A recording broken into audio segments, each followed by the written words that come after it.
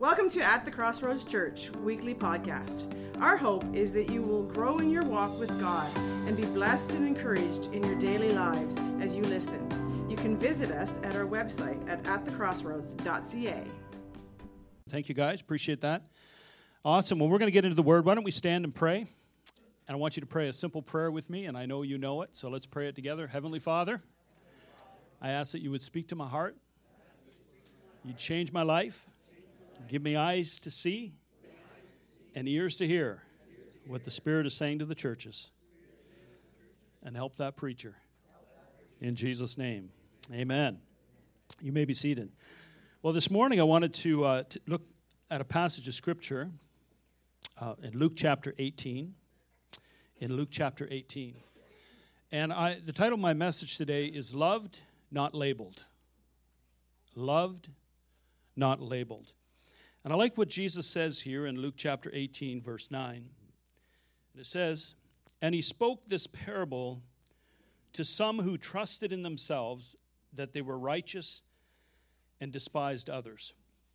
He spoke this parable specifically for people who were self-righteous, who trusted in themselves, in their own goodness, in their own works, and they despised others. And there's a reason I believe Jesus gave this parable we're going to see as we move on in this message. And here's the parable. Two men went up to the temple to pray. Okay, that's a good thing. How many know going up to the temple to pray is a good thing? So they're doing a right thing. They're going to pray. They're going to spend time with God. And one a Pharisee and the other a tax collector. One a Pharisee and the other a tax collector. All right? A Pharisee, basically in the Scripture, most of us know this, was a student of the Scripture. So if someone was a Pharisee, they studied the Old Testament, they studied the Torah, they knew the Word of God, they studied the Scripture, so they were students of the Scripture. And the tax collector we know was really despised by Jews. And I find it so funny every time the Scripture talks about Jesus sitting down, it didn't say with drunkards and sinners or, prostitutes and sinners. It was always tax collectors and sinners, because tax collectors in those days were not good people. All right, they always took a little money off the top. They were despised by the Jews because the Roman Empire was there, and they were under the stronghold of the Roman Empire. And so the tax collector was taking their money, and it was building and strengthening the Roman Empire, right? And they were waiting for Jesus. They're waiting for the Messiah. Many of them didn't know it was Jesus, but they're waiting for the Messiah to come to establish the kingdom on earth. And so they felt they were helping the Roman Empire instead of the coming kingdom, all right?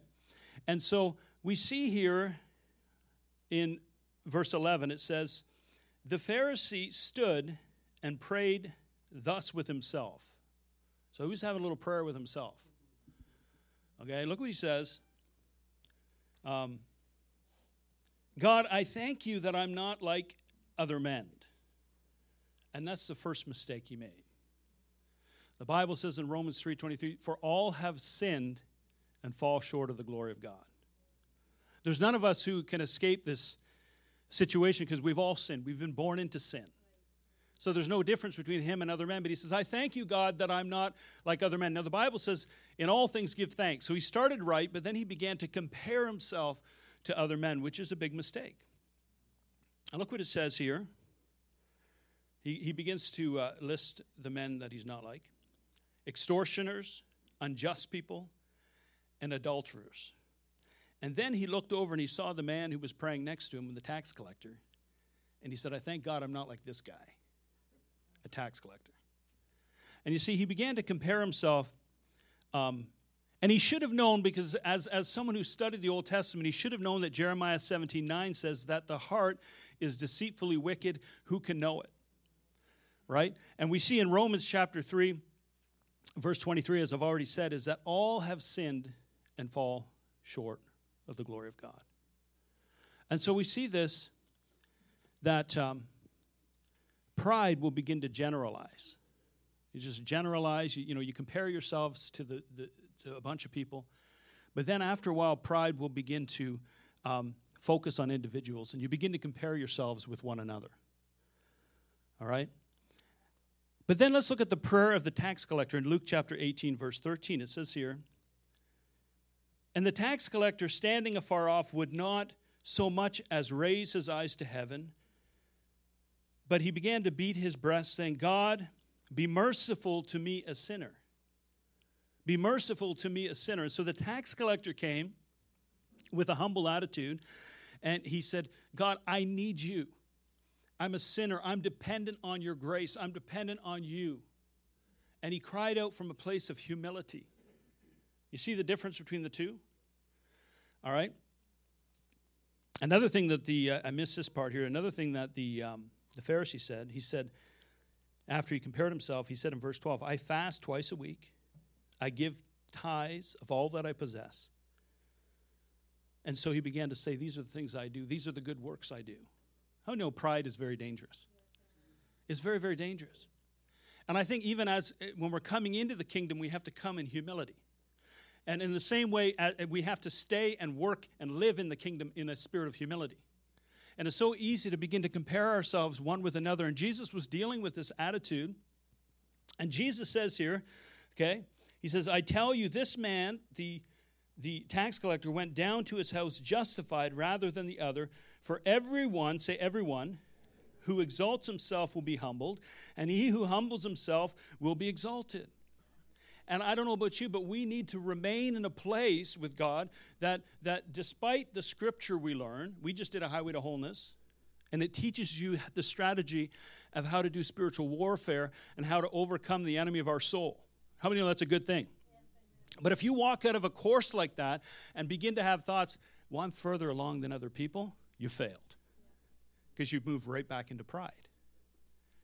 But we have to have that attitude and that heart where we come before God and say, God, I need you. I need you. Without you, I'm nothing. I need your spirit. Paul said it's in my weakness that I'm made strong. And so we have to be able to realize, though we're heirs with Christ, without him, we can do nothing. And we have to have a heart of humility. Amen?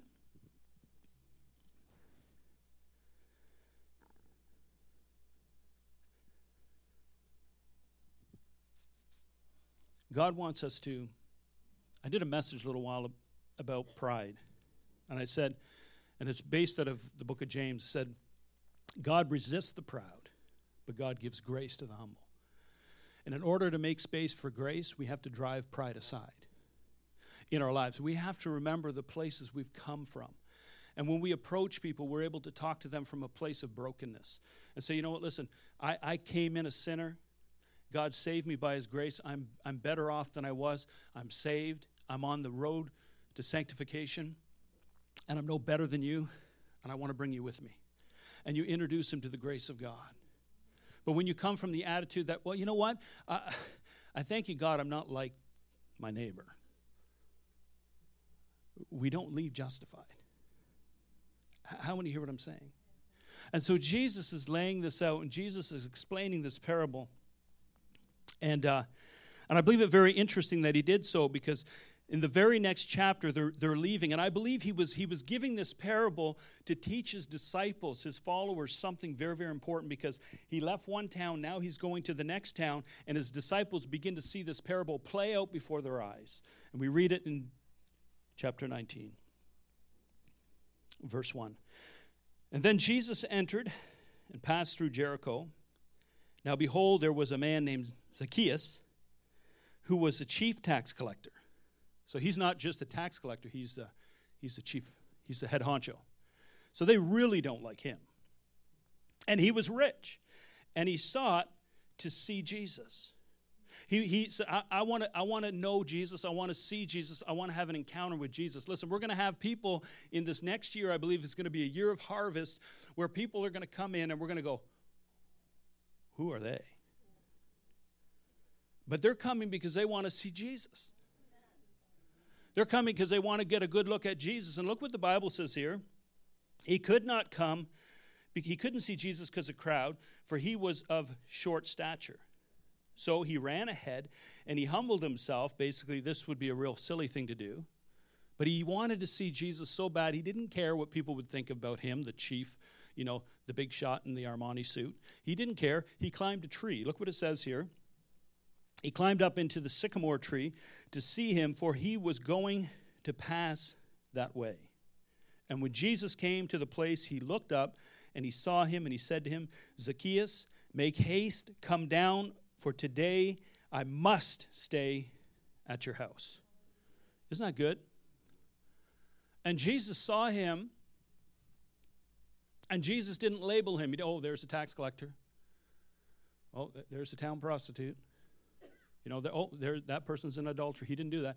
He saw someone who was willing and hungry to see and know him. And he said, today, I'm going to eat at your house. Isn't that good? And so today I'm going to eat with you. Now, I want you to see verse 6. Now, verse 6 summarizes the word pride. Say pride. So we're going to look at what pride looks like. So Zacchaeus quickly climbed down and took Jesus to his house in great excitement and joy. He was excited. He was going to spend time with Jesus. Okay, let's look what happens here. Keep moving. But the people were displeased. He had gone to be a guest at a notorious sinner. They grumbled. Why would he go spend time with this sinner? He's not just a tax collector. He's like the chief tax collector. Why? And they began to grumble. Why? Because they had pride in their hearts. Amen? Now, the next verse shows us a picture of humility. Say humility. Let's see the next verse. It says, Then Zacchaeus stood and said to the Lord, Look, Lord, I give half of my goods to the poor, and if I have taken anything from anyone by false accusation, I restore fourfold. So see the humility. He says, listen, Lord, I've met you. I've heard your words, and I'm going to commit my life. I'm sure he had a good conversation with the Lord. He said, I'll give half of my wealth to the poor, Lord, and if I've cheated people, I'm going to give back 4 times. And so we see humility. We see a brokenness. So the first before, we saw the followers of Jesus saying, we don't like the fact that he's hanging out with sinners, tax collectors. But meanwhile, Zacchaeus humbled himself and said, Lord, I'm going to repent. Repent just means change your mind, change your ways. All right? And then, so the first verse we saw pride in verse 6 and 7. Verse 8, we saw humility. Now, verse 9, we're going to see grace. Say grace. Here's verse 9. Let's read it. And Jesus said to him, Today, salvation has come to this house, because he also is a son of Abraham. For the Son of Man has come to seek and save that which is lost. And here's the thing. Jesus said, salvation has come to this house. But then it wasn't just salvation. Look what he says here, so important. Because he is also a son of Abraham. To be a Jew and to be called a son of Abraham was like the greatest honor you could. To be a son of Abraham, the promised son. I mean, that's awesome. And he said, listen, I'm not going to label you the tax collector. You're no longer the sinner. You're a son of Abraham. Amen? And I'm going to say this, in life, we get lots of labels on our lives. People put labels on us all the time, from the time we're children, some good, some bad. But when you get saved, not only has salvation come to your house, but today God takes off the labels and he puts a new label on you. Amen? So here's the thing. Not only has salvation come to your house, but he labels you a son of Abraham. Amen? You don't have to go by the labels that were put on you. Growing up, the things people have said about you that are negative. You're a new creature in Christ. Old things have passed away. Behold, all things are new. Amen? And so you're a new person. And unfortunately, what's happened many times is because people are struggling in their own lives, they label us and they put their issues on us. And I want to look at a couple passages before we close here. In James chapter 3, verse 6 to 14, it says this. Among your body parts, the tongue is a flame of fire. It is a whole world of wickedness corrupting your entire body. It can set your whole life on fire, for it is set on fire by hell itself. Amen? People can tame all kinds of animals, birds, reptiles, fish. No man can tame the tongue. It is restless and evil, full of deadly poison. Sometimes it praises our Lord and Father, and sometimes it curses those who have been made in the image of God. And so blessing and cursing pour out of the same mouth. Surely, my brothers and sisters, this is not right. And so as believers, we have to be careful that we don't follow suit and use our words to speak death over people or speak shame into their life or guilt. Amen. We want to come like Jesus, and we want to see the good in people. We want to lead them to God. We want to lead them to Christ, but we want to speak life over them. Amen. I want to show you a scripture here in Romans chapter 3, verse 10 and 14. It says this. We'll go to Romans chapter 3. As the scripture says, no one is righteous, not even one. Verse 11. Keep moving. To verse 13. No one is truly wise. No one is seeking after God. Verse 12. All have turned away. All have become useless. No one does good. Not a single one. Verse 13. Their talk is foul like the stench from an open grave. Their tongue is filled with lies. Snake venom drips from their lips. And I looked up this word in the King James that actually uses the word asps. It says in their throat is like asps. The word asp is a small and most venomous serpent, the bite of which is fatal unless the bitten part is immediately cut away. That's how powerful our words can be, like a venomous serpent that bites and poisons people. Amen? And it says here in verse, if we go to James, or verse, I didn't give you guys the scripture, but it says this here in James. I'll read it to you here. It says, if you're wise in understanding God's ways, prove it by living an honorable life, doing good works with the humility that comes from wisdom. But if you are bitter, jealous, and there is selfish ambition in your heart, don't cover up the truth with boasting and lying. For wherever there's jealousy and selfish ambition, there you will find disorder and evil of every kind. That's what the scripture says. Okay? Bitterness and jealousy is the fruit of selfish ambition. Selfishness opens the door to disorder and evil of every kind. And what happens is if we don't deal with selfishness, we are quick to label people. And so what I wanted to say this morning is that in our lives, there are people around us that if they're not saved, there's a selfish nature that's in us, and they begin to label others in order to protect themselves. And as believers, this ought not be, because God has said, I remove the labels, I remove all the pain of your past. You need to forgive. Don't hold bitterness in your heart. Let my love that you're rooted in begin to wash away the labels. Amen? So you don't have to be like those before you who use words to label people negatively. Amen? Here, I wanted to read one last verse in verse 17, and I believe this is in James chapter 3, verse 17. It says this, but the wisdom that is from above is first pure. It is also peace-loving, gentle at all times, say all times, willing to yield to others, full of mercy and good fruits and good deeds. It shows no favoritism and is always, say always, sincere. Now, this sounds to me like unconditional love, doesn't it?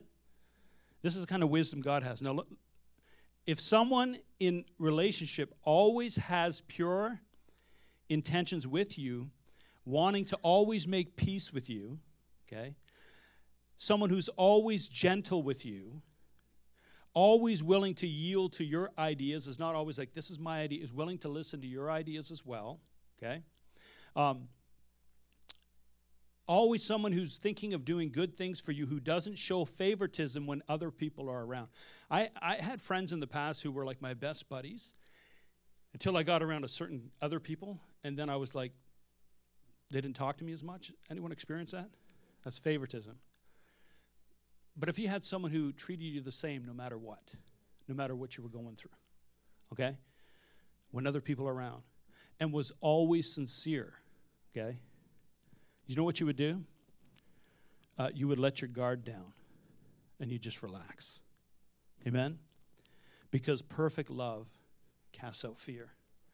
And I'm here to say today that God not only saved you, salvation didn't just come to your house, but the labels come off because you're his beloved son, you're his beloved daughter. Amen?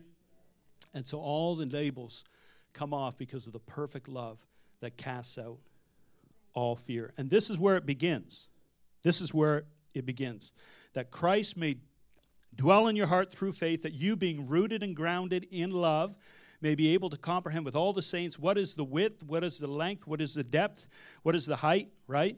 To know the love of Christ which passes knowledge, that you may be filled with all the fullness of God. Okay? So here's, say, step number 1. Christ dwells in your heart by faith.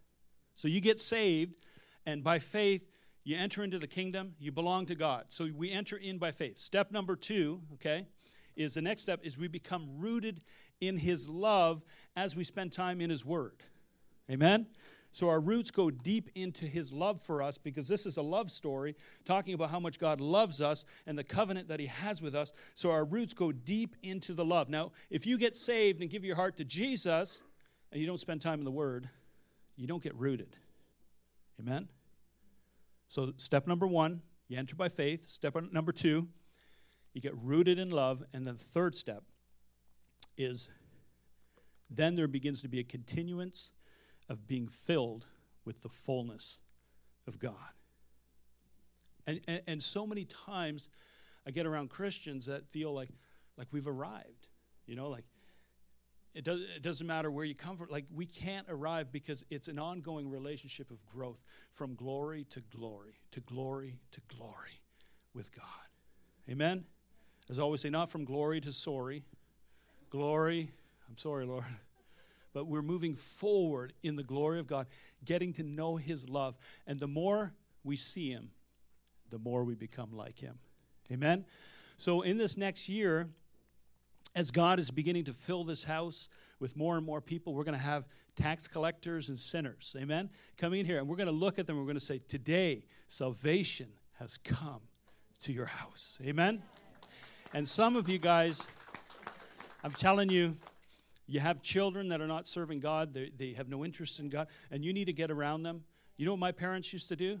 It was like they heap hot coals in my head, because I'd come over, I'd be living in sin, backslidden as a teenager, dealing drugs, and I'd show up, and my mom and dad were like, oh, you're a man of God. There's a calling on your life. We're so proud of you. And I'd be like, you have no, like, stop saying that. You know, like, I was just like, but they were speaking those things that be not as though they are. And God was able to work with that, amen? And so let that be an encouragement for someone here today. Begin to speak the word of God, the promises of God that have been spoken over your children. Begin to release them and speak to them in love, and look for the good things in their lives, amen? Amen. Let's stand.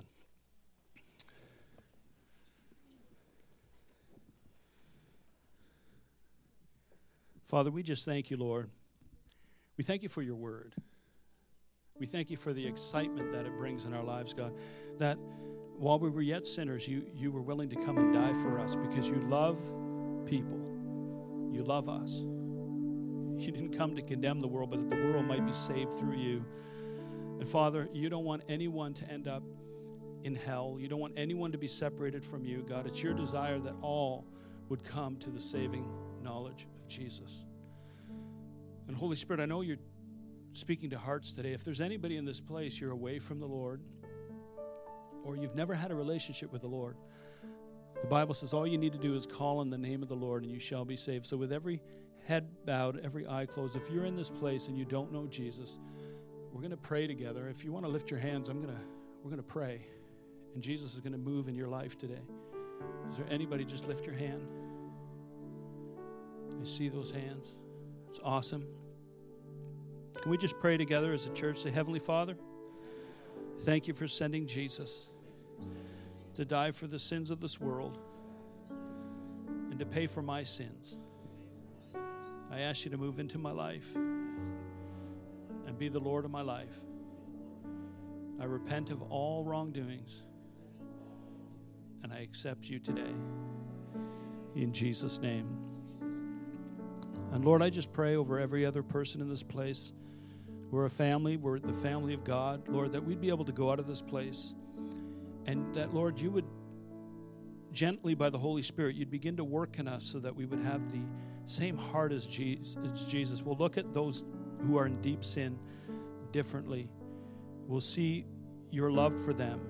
We won't condone sin, but we're going to come with love and call them out of that place and into a relationship with you. And I ask, Holy Spirit, that you would do that in our lives, in our hearts this week. Let us be a people who live like Jesus and share his love with a hurting and dying world. And all God's people said, amen. Thank you for listening. We hope that you enjoyed our message. If you are in the Quinte West area, we would love to have you visit us on Sunday morning at 24 Dundas Street West, Trenton, Ontario. Check out our service times on our website at atthecrossroads.ca.